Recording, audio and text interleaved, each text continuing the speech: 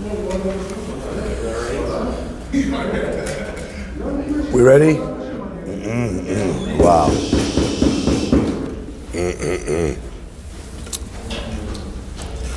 Good morning, Rabotai. Welcome to Breakfast in the Class. Breakfast in the Class today is dedicated in celebration of the marriage of Orly and Benjamin Wagner, sponsored by Ruti and Rafi Fuzailov. Mazal Tov. Breakfast in the Class also sponsored by Yossi Levi as a Seudat Hoda'ah. As well, dedicated in loving memory of David Bar Moha, Alav Shalom Alilu Nishmat David Ben Saada, from his wife Sylvia, children Yigal, Asher, Roni, Yossi, Nir, and Shiran, and family.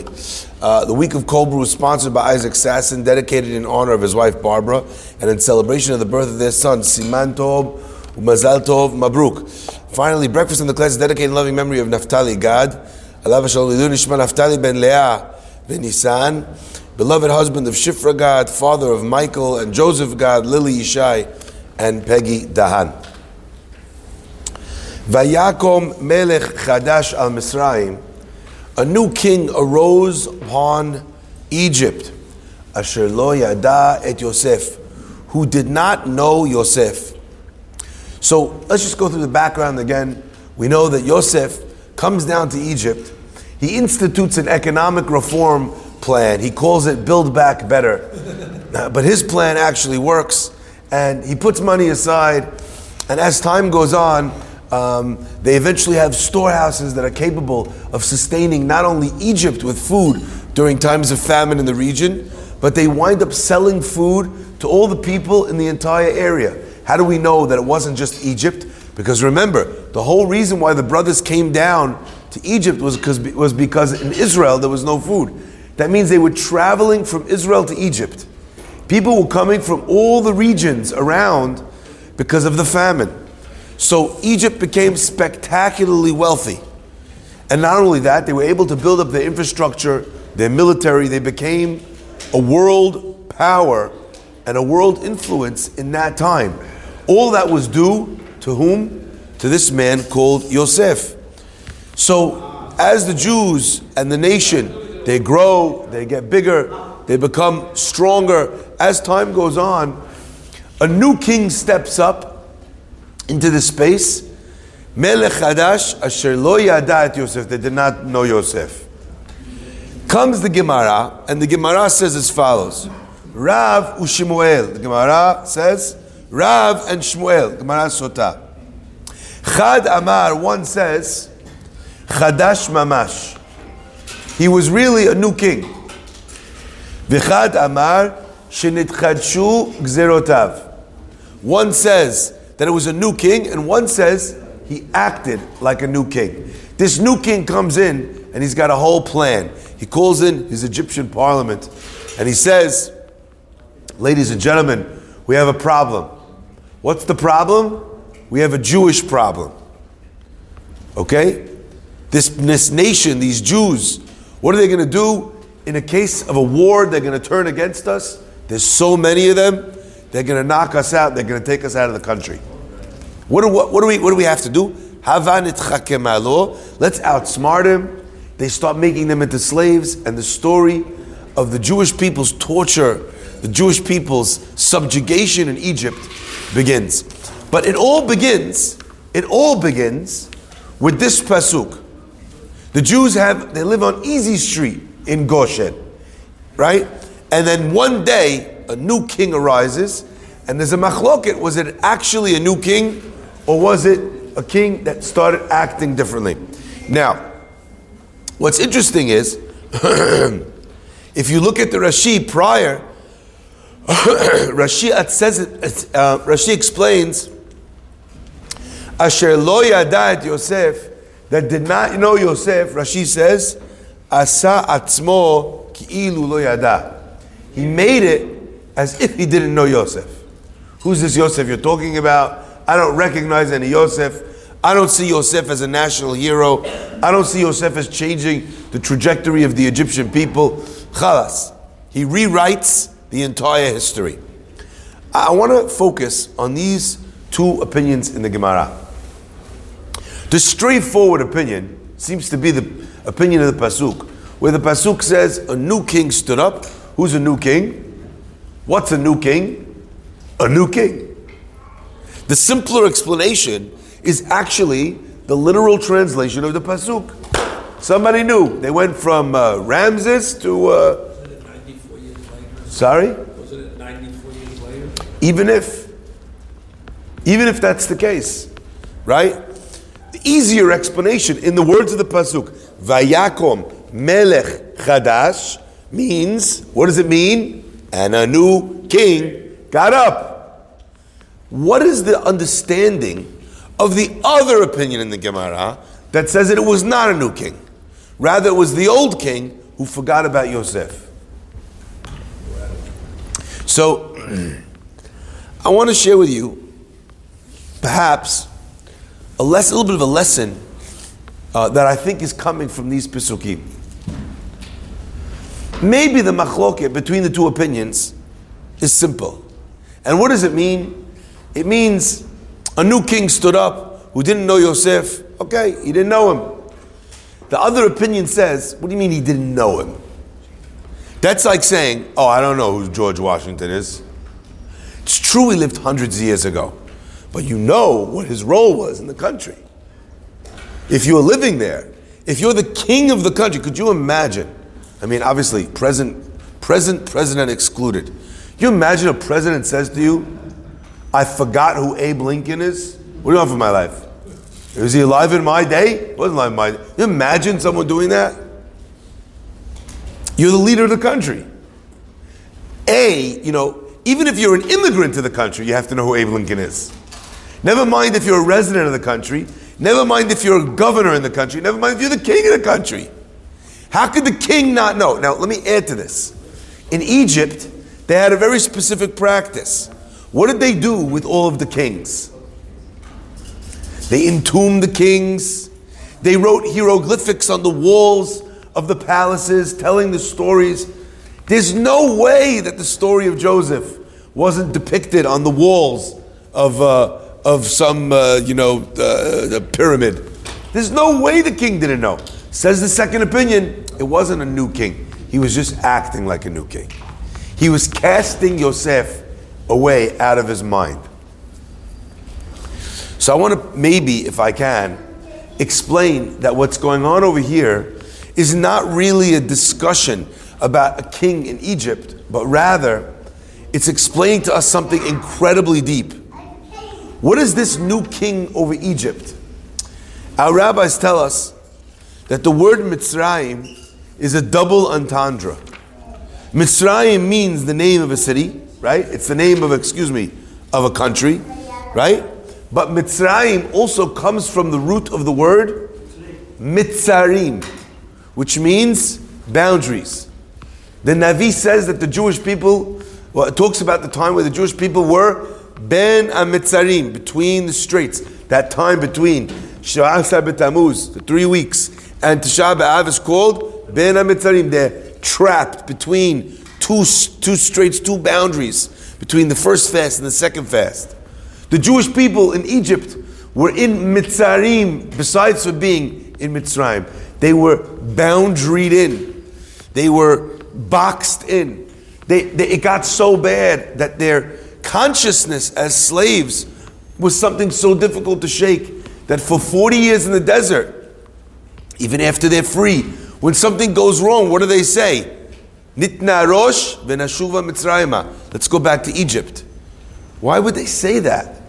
And the rabbis explain that when a person is a slave for so long, a nation experiences slavery for so long, it becomes imprinted on the identity of the people. So when things went wrong, what'd they say? Let's go back, let's go back, let's go back. Even though it was so bad back before. But I want to share that perhaps this message is teaching us something incredible for all of us as well. A person has two kings. And either one king is in control of the kingdom or the other. One king is Vayakom Melech Chadash al Mitzrayim al Mitzarim. When a person is limited in their life, they're experiencing some form of limitation, of self-doubt. when they're experiencing a moment when they think they can't, buy the company. They can't ask for promotion. They can't ask for a date out. They can't take a risk on the building. They're operating from a place of fear. They can't ask for forgiveness. They can't demand that someone apologize. They can't. When a person is operating in limitations, there's only two possible kings that are ruling his castle. The first king is Melech Chadash, and the second king is Asa Atzmo Ki'ilu Lo Yada Et Yosef. And let me explain what that means and what that looks like. In your life, if you deny, if you express, if you say that you're afraid of change, one of the things that's happening often is that a person is forgetting how much change they have already endured. I can't do this. I can't survive this. I can't leave this business. I can't leave this company.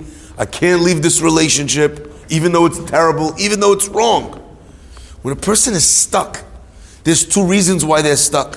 One is because they're operating in a new frame of mind. So, because they're in a new frame of mind, they think they're in a new situation. They think this is uncharted territory. If they think it's uncharted, they can stay in this space where they feel like they have no idea how to operate. I remember once a young rabbi came to me. He said, "Rabbi, you don't know. I've never had anything like this. I'm struggling with the board of the synagogue. I tell them this, they want that. I tell them the other thing, they want the other thing. If everything that I have with them is a fight." He says, I don't know what to do. I never had this in my life. I said to him, "What do you mean you never had this in your life?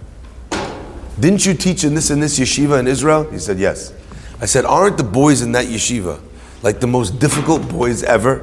He said, "Yeah." I said, "Was there anything that you said to them that they didn't disagree with you?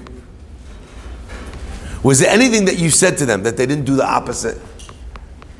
I said, "The people in your synagogue are just like those boys. You think you've never had this before?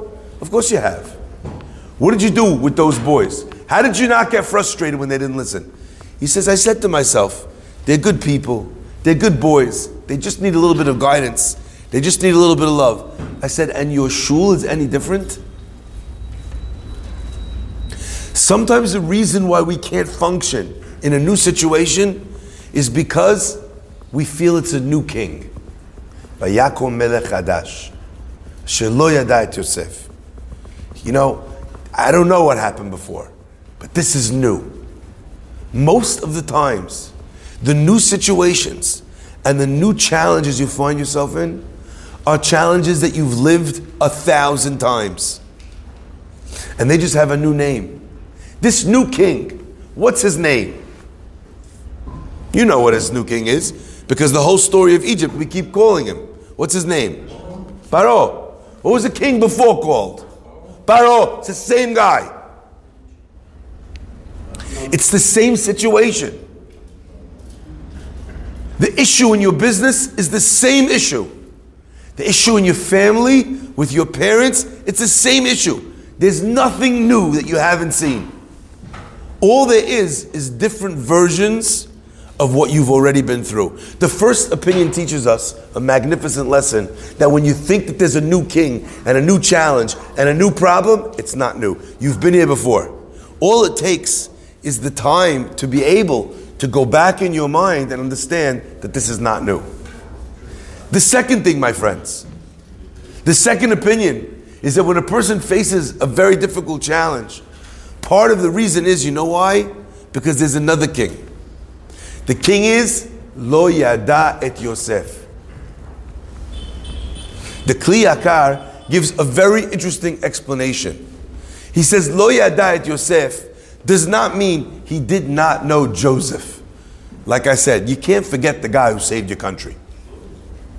You can't. There's images of him drawn on the wall, wearing a dish towel, walking like this, okay? There you have it. You know who Yosef is. Asa atzmo ki'ilu lo yada et Yosef. Says the Kli Yakar, you know what it means? Asher lo yada et Yosef. It means that he had not learned the lessons of Yosef. Yosef's life story was a story where his brothers were afraid of him. They were afraid of his gedulah, of his greatness. So what they do? They stripped his coat, they took his position, they threw him in a pit, they sold him down the river, he got put in slavery. No matter who tries to stop Yosef, in the end, does it help? No. This king says, I got to stop these Jews. What am I going to do? I'm going to make them slaves. Didn't you learn the lesson of Yosef? That when someone's destiny is to be a king, it doesn't help to try and make them a slave? That's what it means, Asher lo yada et Yosef. The king didn't learn that you can't keep a good person down. So what does it look like to remember Yosef? I think to myself that there are times in our lives when the only thing missing is a little bit of memory. You know, oftentimes as human beings, we're capable of going back into our lives and finding all the mistakes that we made in business. If someone asked you, from the day you started your business, do you remember your mistakes? Look, I'm seeing, yes. You remember, and by the way, it doesn't take long. I invested with this guy, I did this, I bought this building and failed, I did that. Easy, 10 seconds. You remember your failures. But how many of us remember our successes? Do you remember every time you closed the deal? Every time you made a buy? Every time you sold a lot? You don't remember the successes, do you? If a person could look back and think not about the problems in his relationship with his wife, but think about how many times you made her happy. Think about how many times you made your children happy. Think about the times you were able to stand by your friends instead of the times that you let your friends down. Then the king that rules over your limitations is not the king that forgets all the good that Yosef did. It's the king that remembers all the good. And I'm not even talking here about hakarat hatov in the traditional sense of gratitude. I'm talking about hakarat hatov in the sense of realism. Our brains are very powerful, and they can paint pictures for us, sometimes which are completely disconnected from reality. Can I give you an example? Do you remember when you were a child and you were afraid that there was a monster under the bed? Do you remember walking through your house at night when you think you heard a sound and you start walking through, looking through the rooms, making sure there's no intruder in your house? Remember that? Remember the times when you thought something terrible was going to happen at work? You're walking on eggshells and the email never comes. In the moment that the fear is present, the person is completely incapacitated by something that doesn't even exist. A person decides that a relationship's going well. He's flying on cloud 9. He thinks for sure, this is it, I'm getting married to this girl. Meanwhile, the girl don't even love him at all. This guy is living in an experience where he's going to be happily married in 5 minutes. She don't even like him. Our brains can create situations that do not exist. So at the very least, use your brain positively. Create for yourself a tapestry of memories, of successes. Don't be the melech hadash asher lo yada et Yosef. Think to yourself, how many times did I win? I'm a terrible person. I'm terrible. I missed, I drove in, Rabbi, you don't know. I used my phone on Shabbat. You don't know, Rabbi, by mistake. One time I went, I forgot this food. I ate it, it wasn't kosher. I can't. And I say to this person, you think you're useless? If you're telling me about the one time you used your phone on Shabbat, how many Shabbats did you not use your phone on Shabbat? If you're telling me about the time once that you weren't careful and by mistake you ate non-kosher, how many times did you on purpose eat kosher? If a person doesn't remember the good, if a person doesn't remember their positive strengths, if a person doesn't hold that in front of themselves, that they are a powerful person that can do great things, then you know what happens? You wind up enslaving yourself and torturing yourself. Either of two kings rules the kingdom of limitations. A king that does not remember all the good that you can do, all the positive, all the power that you live in, or the other king is a king that sees every new challenge as a challenge they've never faced before. And if it's new, all my previous information is irrelevant for this. Those two kings, if we can avoid them, we lead immeasurably better lives. Baruch Adonai Le'olam. Amen.